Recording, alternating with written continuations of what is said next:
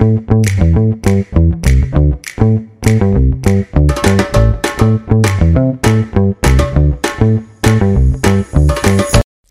guys, and welcome back to Catch-Ups in My Kitchen with me, Georgia Simmons, the founder of Greedy Vegan. This is a podcast where we talk all things food, plant-based food, non-plant-based food, and everything in between. This podcast means so much to me and Greedy Vegan, so if you enjoy this episode, please like, share, and subscribe. I hope you're hungry, as there is a lot cooking in this conversation.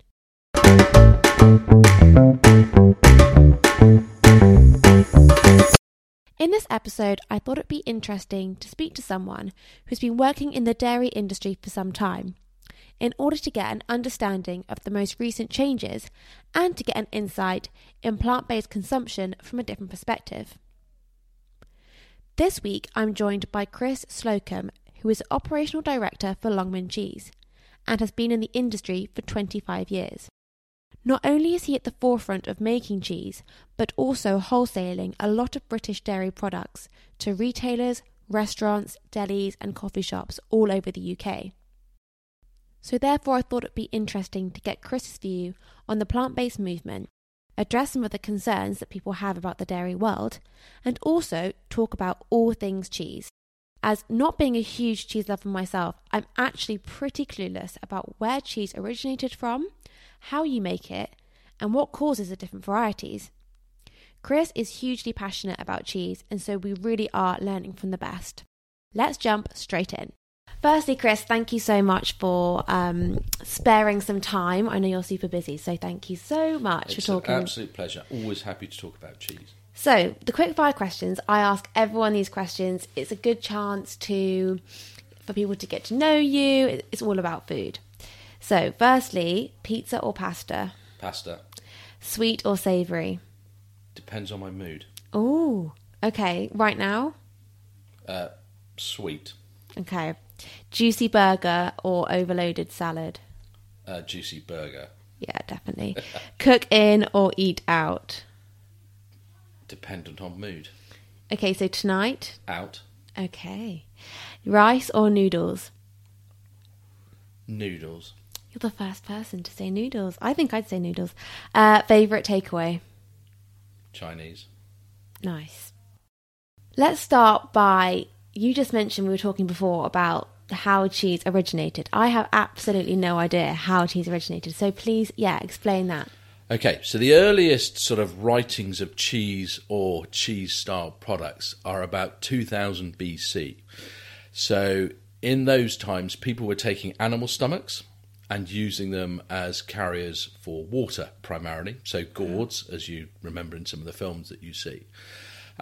And as they started to realise that the animals produced milk and the milk could be drunk, they started using those gourds to transport milk around as they were foraging and going out and about their time.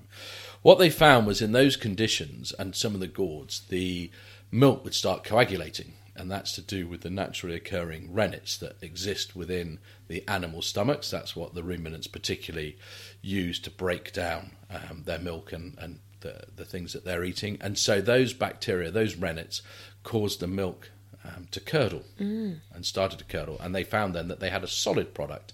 To start off with, obviously very sort of more like cream cheese or cottage cheese, that sort of texture as it started to coagulate and move through, and then in time found that actually if they kept it, the cheese would harden, and then you had something you could keep for longer and put back in for eating later in the year. So that's broadly is how people understand that cheese was sort of discovered. That is amazing. Yeah, so that's why the great debate, vegetarian cheese versus traditional cheese. Mm-hmm. Traditional cheeses will use an animal-based rennet, which comes from normally the calves of the stomachs of calves, which is what they're naturally occurring substances to allow them to drink the milk from their mothers and move that through. For us as humans, and again, this is how we've evolved since then. So dairy has not been a natural food for humans. It wasn't.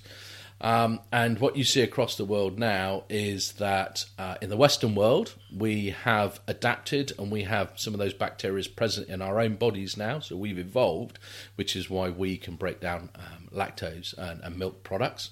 There are obviously the lactose intolerant, but on the whole, we can do that. In other parts of the world, particularly China, who've not had a heavy dairy diet through history, they don't have those naturally occurring, and so they find it more difficult to break down dairy products, which is why traditionally dairy has not been a big in China. That is changing slowly as they've come into the world more and more now.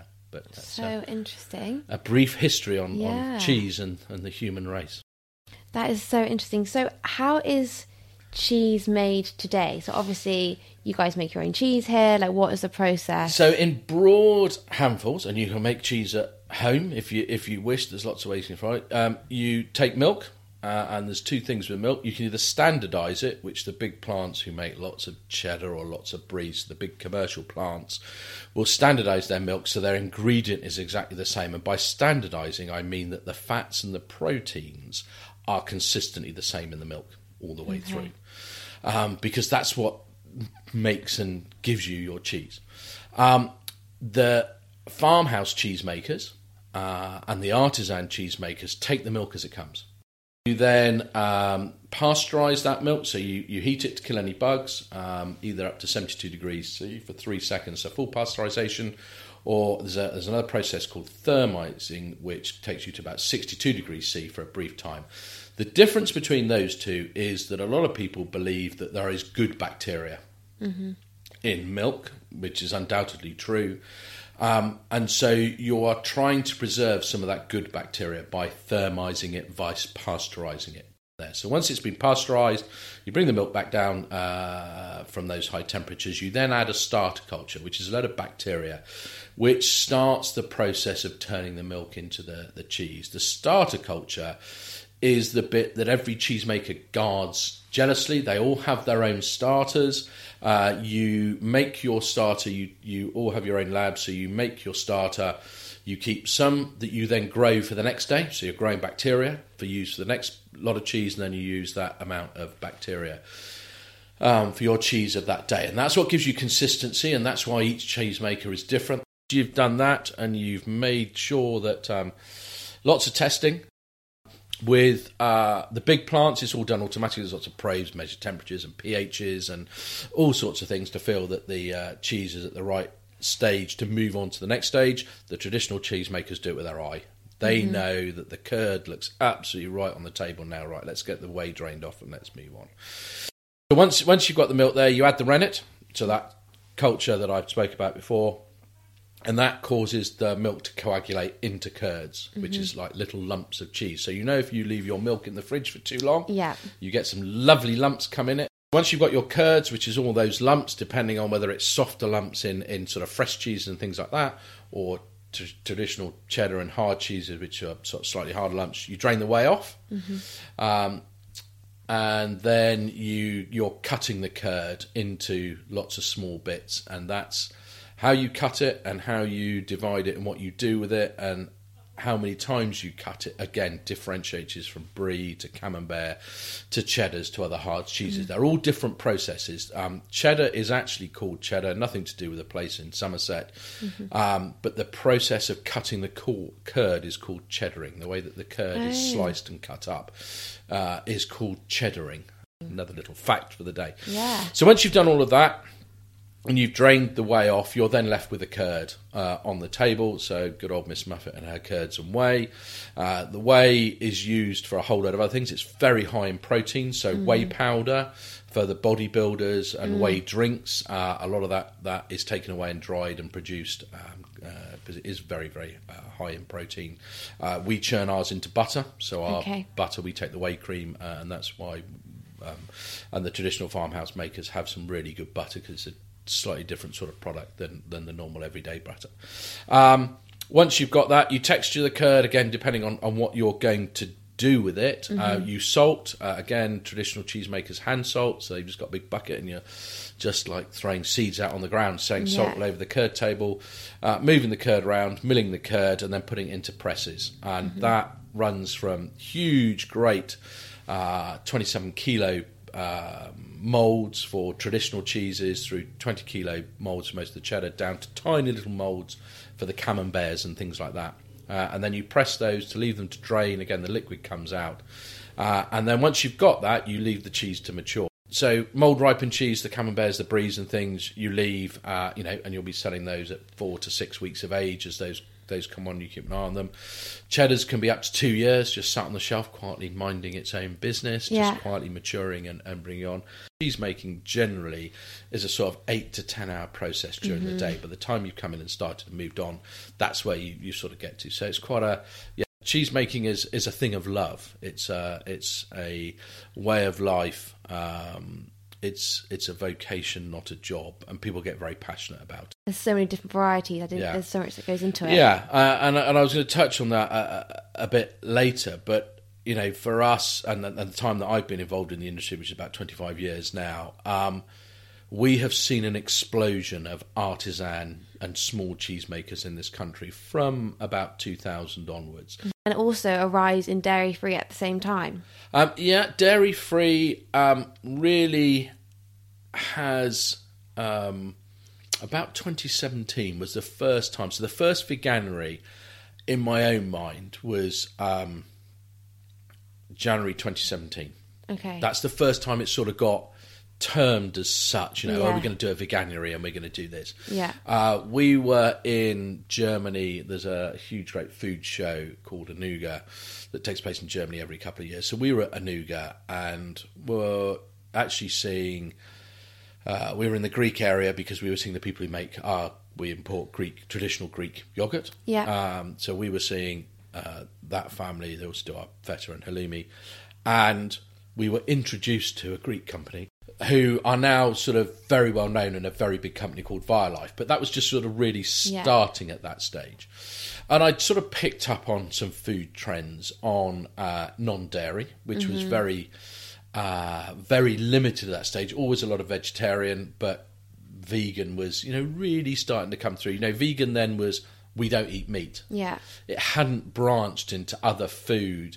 Yes, corn was, as a meat substitute, was sort of known about. Mm-hmm. But if you look back then, there probably wasn't much else out there. There certainly wasn't the plethora of milk alternatives that there are now. That has the milk alternatives have really sprung over the last 3 years, I would say, probably just pre-pandemic. Mm-hmm. So 2019, 2020.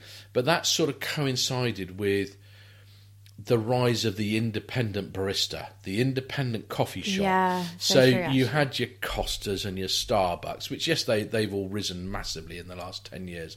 But also you've had the independents who've realised that people want good coffee. You open a place, you have some really good, bakery and pastries and things. Yeah. On the back of some, really good coffee and baristas. And then, the fair trade side of coffee that went through with all of that. And so that was when the milk side has really taken off. But prior to that, we probably 2017 would be the first veganuary. We were quite lucky because I did know of Violife when we managed to start sort of things quite quickly with that. Yeah. We quite liked their products because it's coconut oil based, not palm oil, with all the other issues that run with palm oil. Yeah. And so we started that a long time ago. They performed well cooking. Okay, yeah.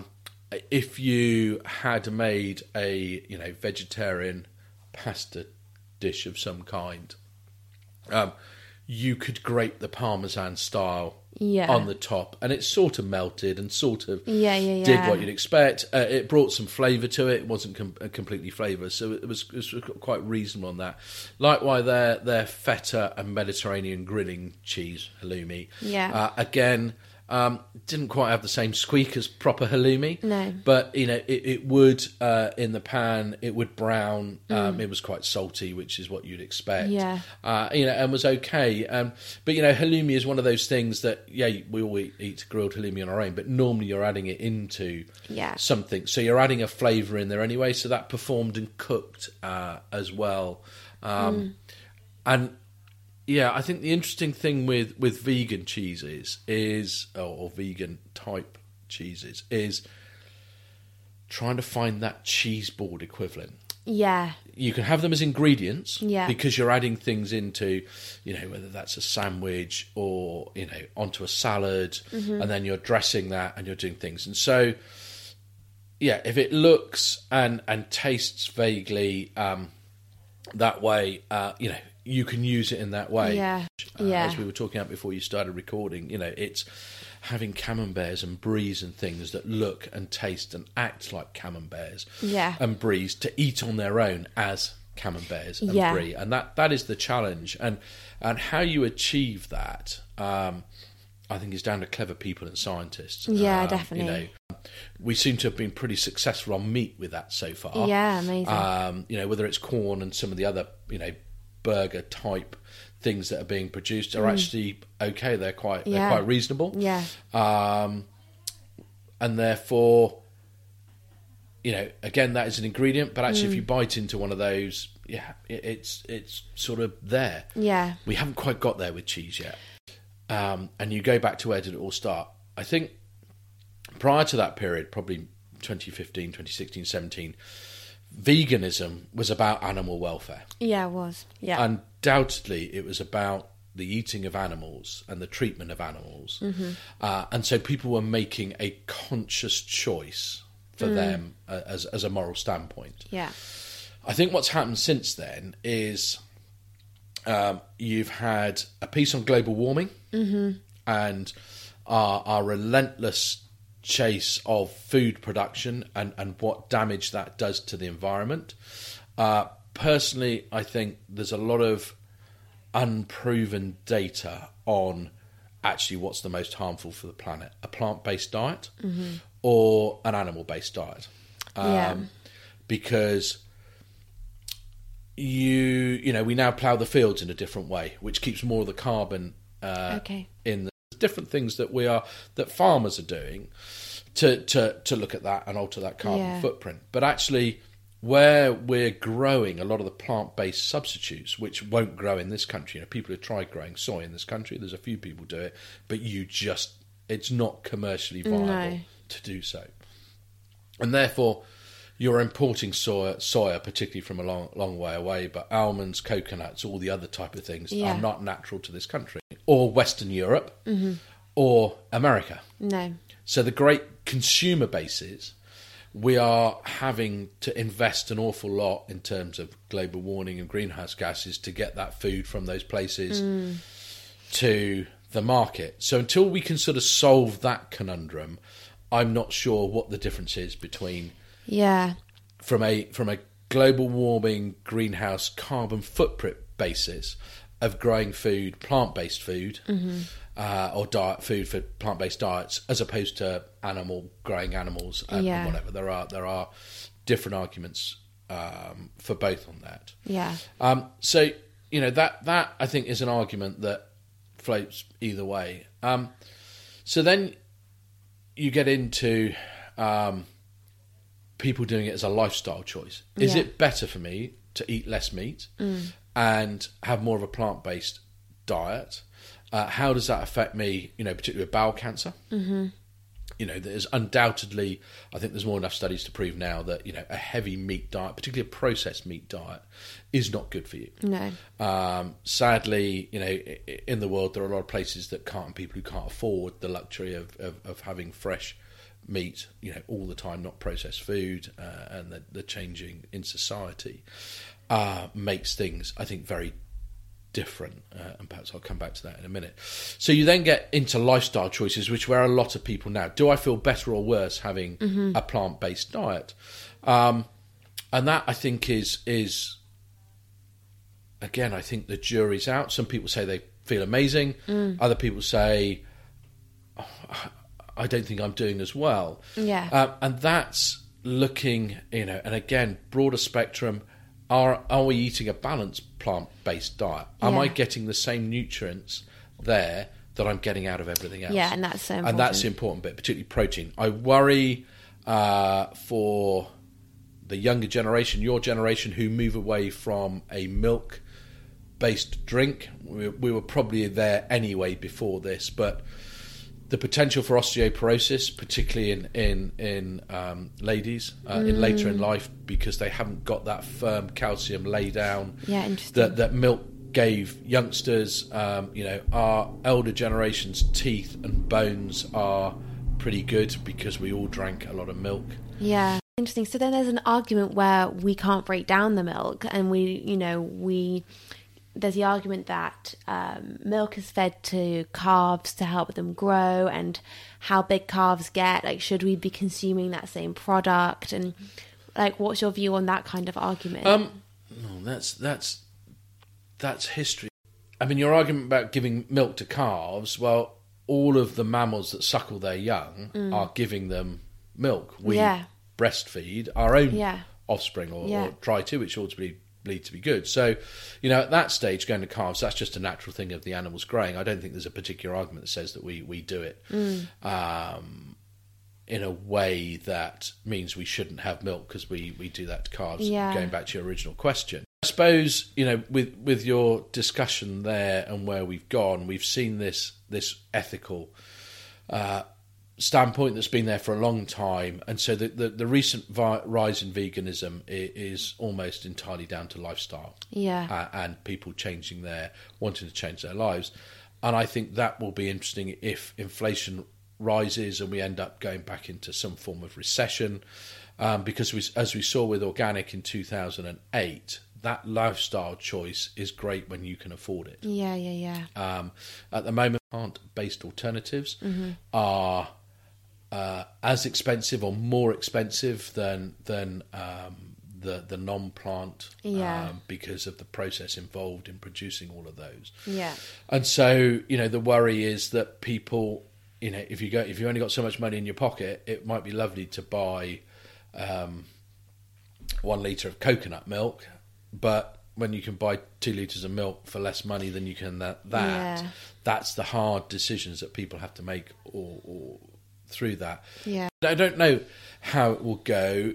You always look at things, this is a fad, and then something else will come along, but I think there is more traction in the vegan movement at the moment. So now from where we started in 2017 with ViaLife, we have a whole host of dairy-free vegan options, from sunflower spreads, which, to be honest, we've always carried because there was always a demand for those who wanted a non-butter based. And that was to do with the perception that sunflower spreads are more healthy than butter, an argument that I think now has been well and truly debunked on that. And so, that's relatively straightforward. It's a sunflower-based spread. There's a couple of alternatives out there, but they've always been there, and so that's been relatively straightforward.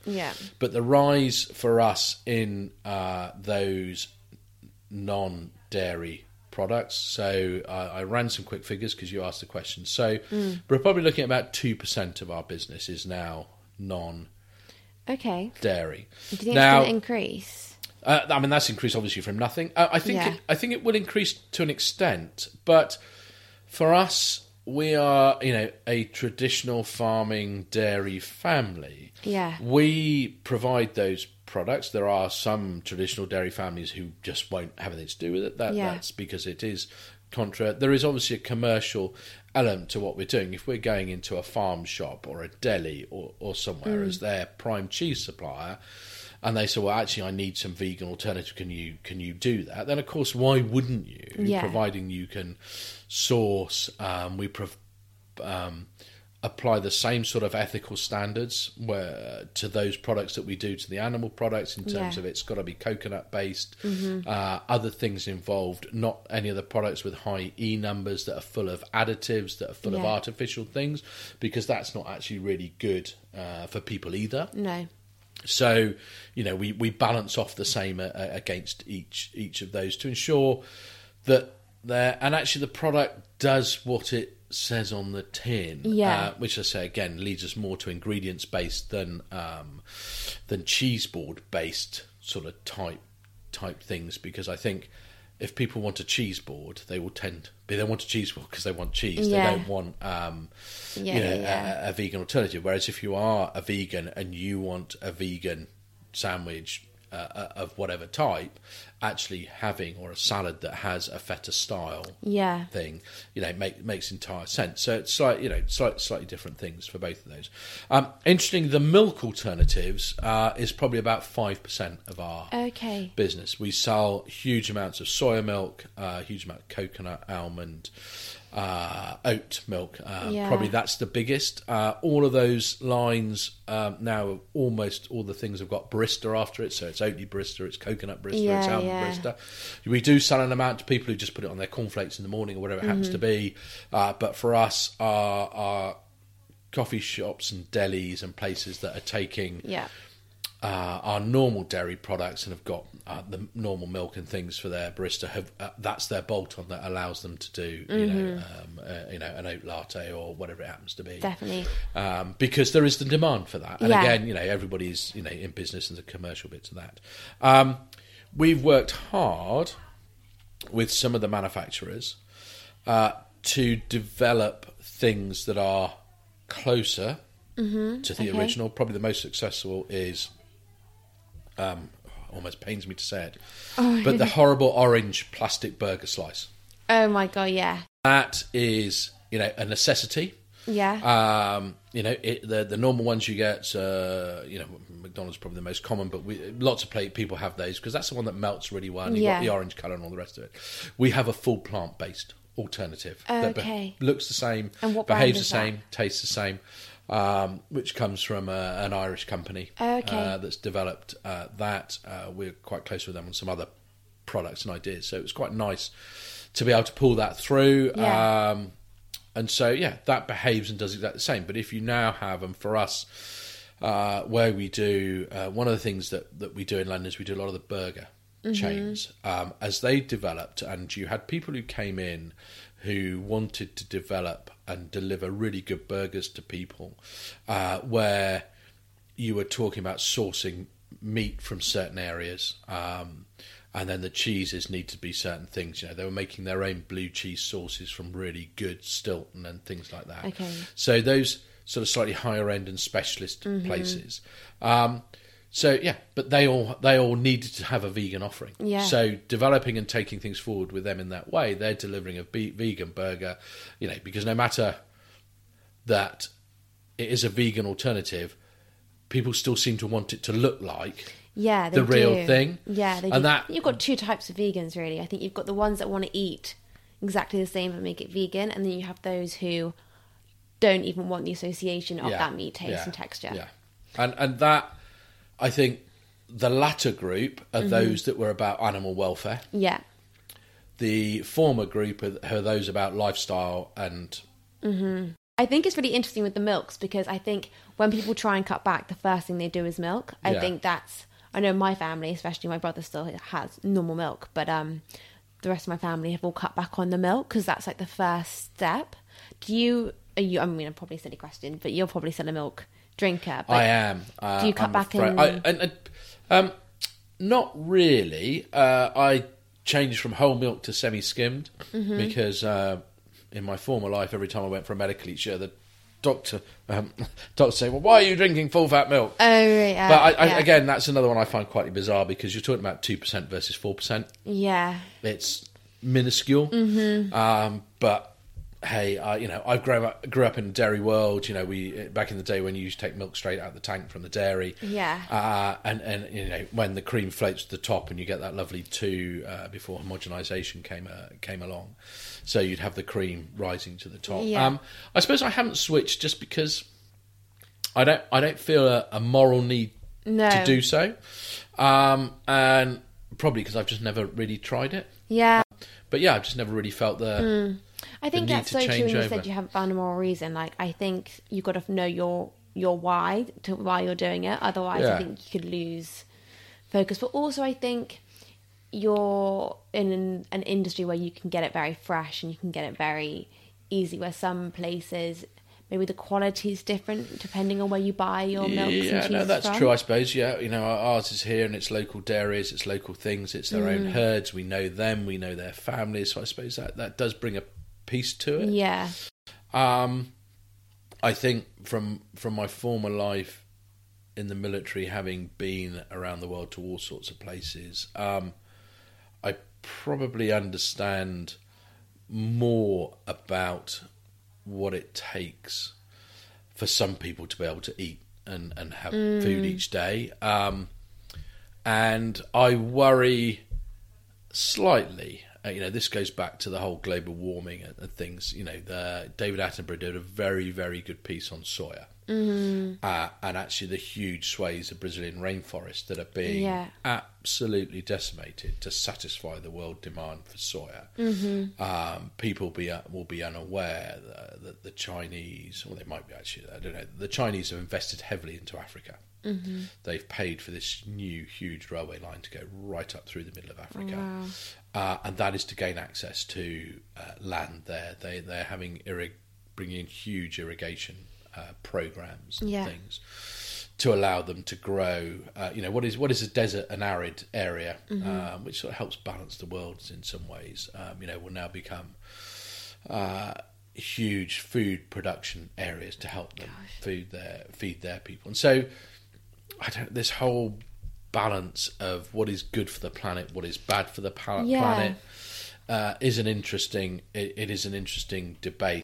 That whole argument, should we go back to just to being able to feed our country? Should we be eating what we can grow and what we can do in this country, and how that affects, everybody expects to get, avocados all year round. I know, eating locally things, and which, again, that moral confliction. Well, to do that, it's great, it's lovely to have, but actually, what's the carbon footprint getting avocados in from South America? No, it's very true.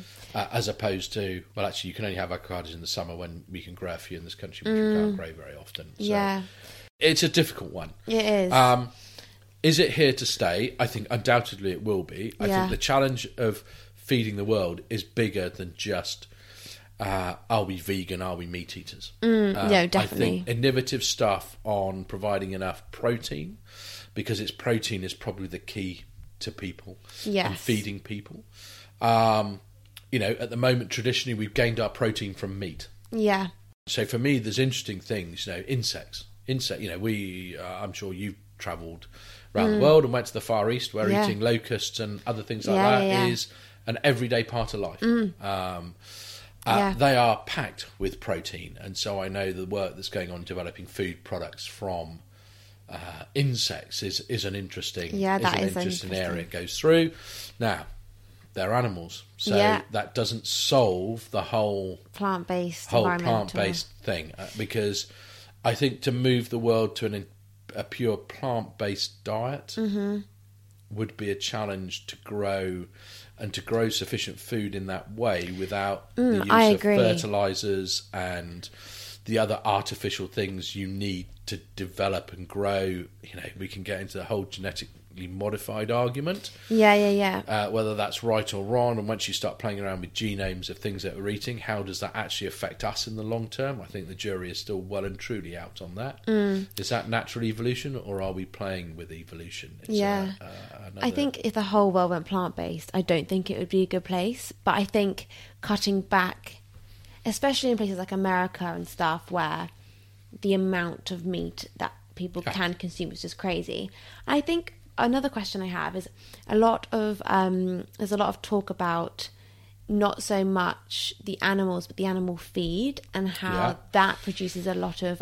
So the one of the questions I've had more regularly in the last, particularly since David Adams breaking a bit more of that, is to talk about what we feed our cows with and the cheeses we have. How are the cows fed and where it comes? Yeah. So we've always had sort of probably over the last 3 or 4 years questions about grass fed. Yeah. The difference being, so cheesemakers, I said, we're after a quality of milk that's high in fats and proteins. How do we achieve that? Most of that is achieved through a natural grass-fed diet. So in the summer, when we've got lots of spare grass around, we harvest that and produce a product called silage, which effectively is grass, which goes into big storage facilities, virtually every dairy farm you've got, and that's what we use for winter feed. The grass is covered over and left, so it doesn't really start to break down, so it's not, like when you cut your grass at home, you chuck your clippings in the corner and they all start to rot down. That process doesn't happen because we're taking light away, particularly from the things there. The way that the silage is kept keeps it covered and away from that, and we slowly work our way through. And so girls are fed that during the winter. So that's for us as cheese makers. On the milk producing side, and that's probably where there is the biggest difference, because they're just trying to drive volumes. Then they are supplementing their cows mainly with soya-based feeds, and soya-based feeds is a really tricky one, because the demand for soya in the world is huge. It is very straightforward to grow in the right climates, and you can produce lots of it. But the side of the argument that says, we are taking over huge parts of the world to do that, we're destroying rainforests to grow soya. There are ethical soya schemes out there where they are looking and replanting. For every trees that have been taken down, they're being replanted. There are some that are not doing that; they're just growing what they can. And that goes into a soya. Something I found out recently is with palm oil, some of the animal feeds have the palm oil kernels ground into the feed, which I didn't realise, from certain places in the world. So you have to be really careful. So for us, and with some of the cheeses that we buy in, we have a questionnaire that we send out. Oh, amazing. So we are asking other producers, cheese producers, easier for the small artisan cheesemakers who know their own herds, individually and things. But for a couple of the bigger ones, right, can you guarantee within your milk pool, you've got 6 farms your own, and then you're buying in milk from these other 5 farms. I just need to know what's being fed to those cows. I know that barbers here do the same. They are very clear on what they will let cows be fed in order to produce milk that goes into their cheese. So that is an ethical standpoint, and that does help out. But yes, there are in certain parts of the world cows that are fed on a purely there is no grass in their diet at all.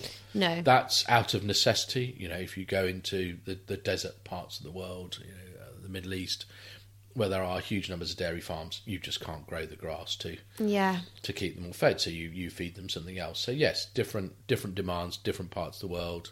With what you're having to do for people. So, and I guess it's just making sure you know where your meats and cheeses are coming from, depending. Yeah, for us.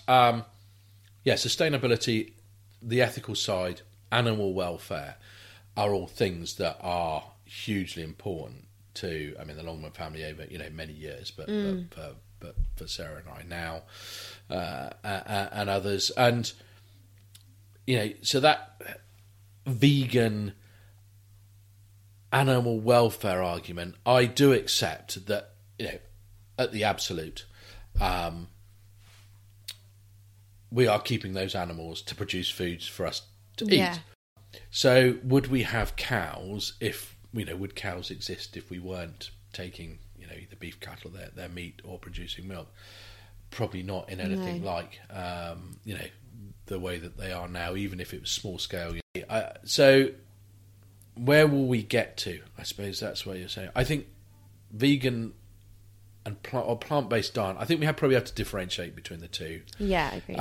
I think a vegan is someone who is eating a plant-based diet from an ethical standpoint. It's about animals and animal welfare and not keeping or killing animals for food. Yeah. I think the lifestyle choice is about moving to a plant-based diet for the good of themselves. Mm-hmm.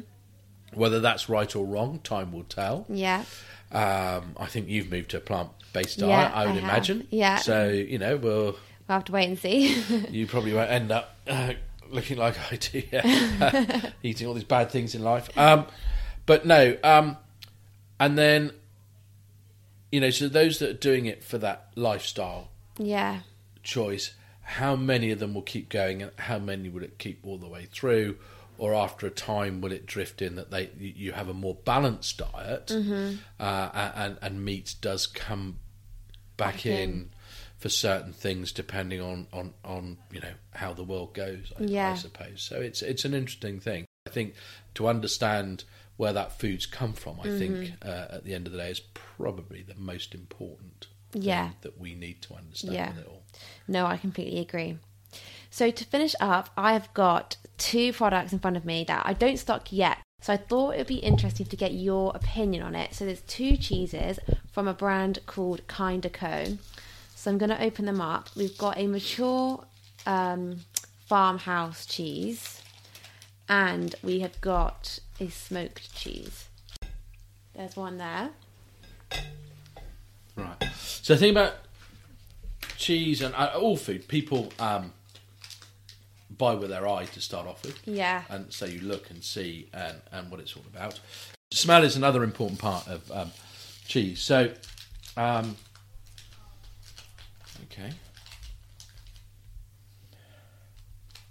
So I've got slightly oniony tones in this before it starts. You're absolutely right. There is no way you could ever grate this product. No, it's soft. So I've got huge amounts of onion. Yeah. In that. And funny enough, one of the ingredients is onion. Which I would have to question why. Yeah. If I spoke to them, I said I have reached out to them before, but why would you need to put onion in? What is cheddar? So, with this, coconut oil, brilliant. Natural cultures, so you're looking for something to cause that, to produce those bits. Miso, which is soybeans, brown rice, salt and water. Fine, that's great with that. Nutritional yeast, because you need the yeast in there to bring it through. Some salt to stabilise. But then onion powder. I'm afraid for them. Yeah. Get the onion powder. On that, I have got onion at the end. That's all I can really taste out of that. I'm not sure it was that cheesy, personally. Yeah, no, I agree. There's nothing wrong with it as a product. No. And I could use that in things. There's nothing wrong with, putting that on a jacket potato. I'd have to see how it melts, but you could put that on a jacket potato and it would bring you some potato and you'd get an oniony, cheesy-ish taste. Yeah, I've got a slight bit of creaminess, which is what you would hope to get out of the cheese at the end, but my overwhelming taste on that is onion. Interesting. That may be. Now this one, interesting. This is smoked. Yeah. Next now, one. For them as branding, and if you talk to them, the one that's brown looks smoked. It's so true. The one that's orange, that is smoked, looks like a double Gloucester. Yeah. Smoked cheddar flavour. I would possibly brand it in a different way, but that's me. So now this will be interesting. So this has got onion powder and garlic powder. Yeah. And smoked water. Interesting. Yeah, so I haven't tried this one either, actually, so I'm going to try it at the same time. So again, it's that same sort of slightly... You get the smokiness. I have got the smokiness, but I've also got the garlic. Yeah. And so to me, that's sort of reminiscent of a sort of smoked garlicky type cheese, of which there are several out there. So again, it's not unpleasant. No. It's something you could use. Mm-hmm. You wouldn't be able to grate it, but it'd be fine in a sandwich. It'd be fine added to things. So there's not an issue with that. So yeah, if I was about to say it's a sort of thing you could stuff inside a chicken breast, but that sort of defies the. So it's not. Neither of those are unpleasant. No, like to stuffed eat. pepper would be nice as with that. Foods, they are not unpleasant to eat. Which is your favourite? I think the smoked. Yeah. I think with these products, they're all the same size and shape, which is fine, but the 2 other brands I stock, we mentioned Honestly Tasty earlier, and the other one is I'm Not Okay. They actually have the right shape. Yes. Which is nice on a cheese board, whereas this is the same rectangular shape, which I love their packaging. I love the way they're presented. I think really, really well presented. So my last question for you. Go on. Again, I ask everyone this. What would be your last meal? So starter, main course, dessert. Oh my goodness. what would be, and it can be from a restaurant, it can be your own cooking, it could be whatever, your favourite starter, main course, dessert. So, starter, I would probably look at something like a really nice Parma ham with melon. Because I think it's a fairly light sort of thing to start a meal. That's like different. Yeah. I'm afraid main course would undoubtedly be based around a steak of some kind. That's fine. Because that, I'm just a bluff old traditionalist. Yeah. Dessert, 3 courses or 4? Oh, okay. Well, it's your last meal, so it can be 4. Okay. So we'd have to, because it'd have to be a cheese course in there. I was going to, yeah, okay. So, dessert, probably my mother's fault. I'm a sucker for a really good baked Alaska. Oh, what is it? I don't even know what a baked Alaska is. So baked Alaska, and you're going back to prawn cocktail times and things like that from the 1780s. So baked Alaska is a sponge base. Mm-hmm. You then have a fruit of some kind, fresh strawberries, whatever it happens to be. Mm-hmm. You then put ice cream on the top, and then you coat it in meringue. So you just beat egg white and sugar. Mm-hmm. So it's a soft meringue. So it's not like meringue shells. It's a soft meringue. So it's very soft, very aerated. You put that over the top, and you bang it in the oven for literally 5 minutes. Okay. And the outside of the meringue cooks, so you get that slightly chewy, sort of slightly burnt bit around the edge of the meringue, but then inside you've got strawberries and ice cream and stuff. Nice. Yeah. And then we're onto cheeses. Personally, my cheese varies on time of year. Okay, makes sense. So summertime, it tends to be lighter. I love fresh mozzarella's. And softer camemberts, like goat's cheeses, fresh goat's cheeses. And in the winter, you tend to move to the heavier cheeses. So there's always a good Stilton in there somewhere. Mm-hmm. Cheddars vary, but it's always traditional cloth bound. I'm blessed with cheese. Blessed with the cheesemakers, because there is such variety in sort of one go, and you can taste different things. You just think that's amazing, and they do all switch around. Hats off to them, but you know how much hard work it takes for them to make that product. It is a labour of love. It's a life of love to do that, and to do it consistently well. Well, that sounds like a very good last meal. Very good. Well, thank you so much for talking all things cheese. I learned loads in that, and I'm sure everyone listening did as well. So thank you so much. No, delighted. And if people want to fire questions in, then please absolutely to ask and answer, and see if we can help things out. Amazing. Well, thank you so much. Thank you guys so much for listening, and I hope you learned something from Chris's wealth of knowledge about all things cheese. There were a lot of arguments brought up there which we could have definitely spent a lot more time discussing, but we'll have to save that for another time. Although we won't be launching those flavours from Kind & Co, we will be launching some other ones, so watch this space. Thanks again, and see you next week.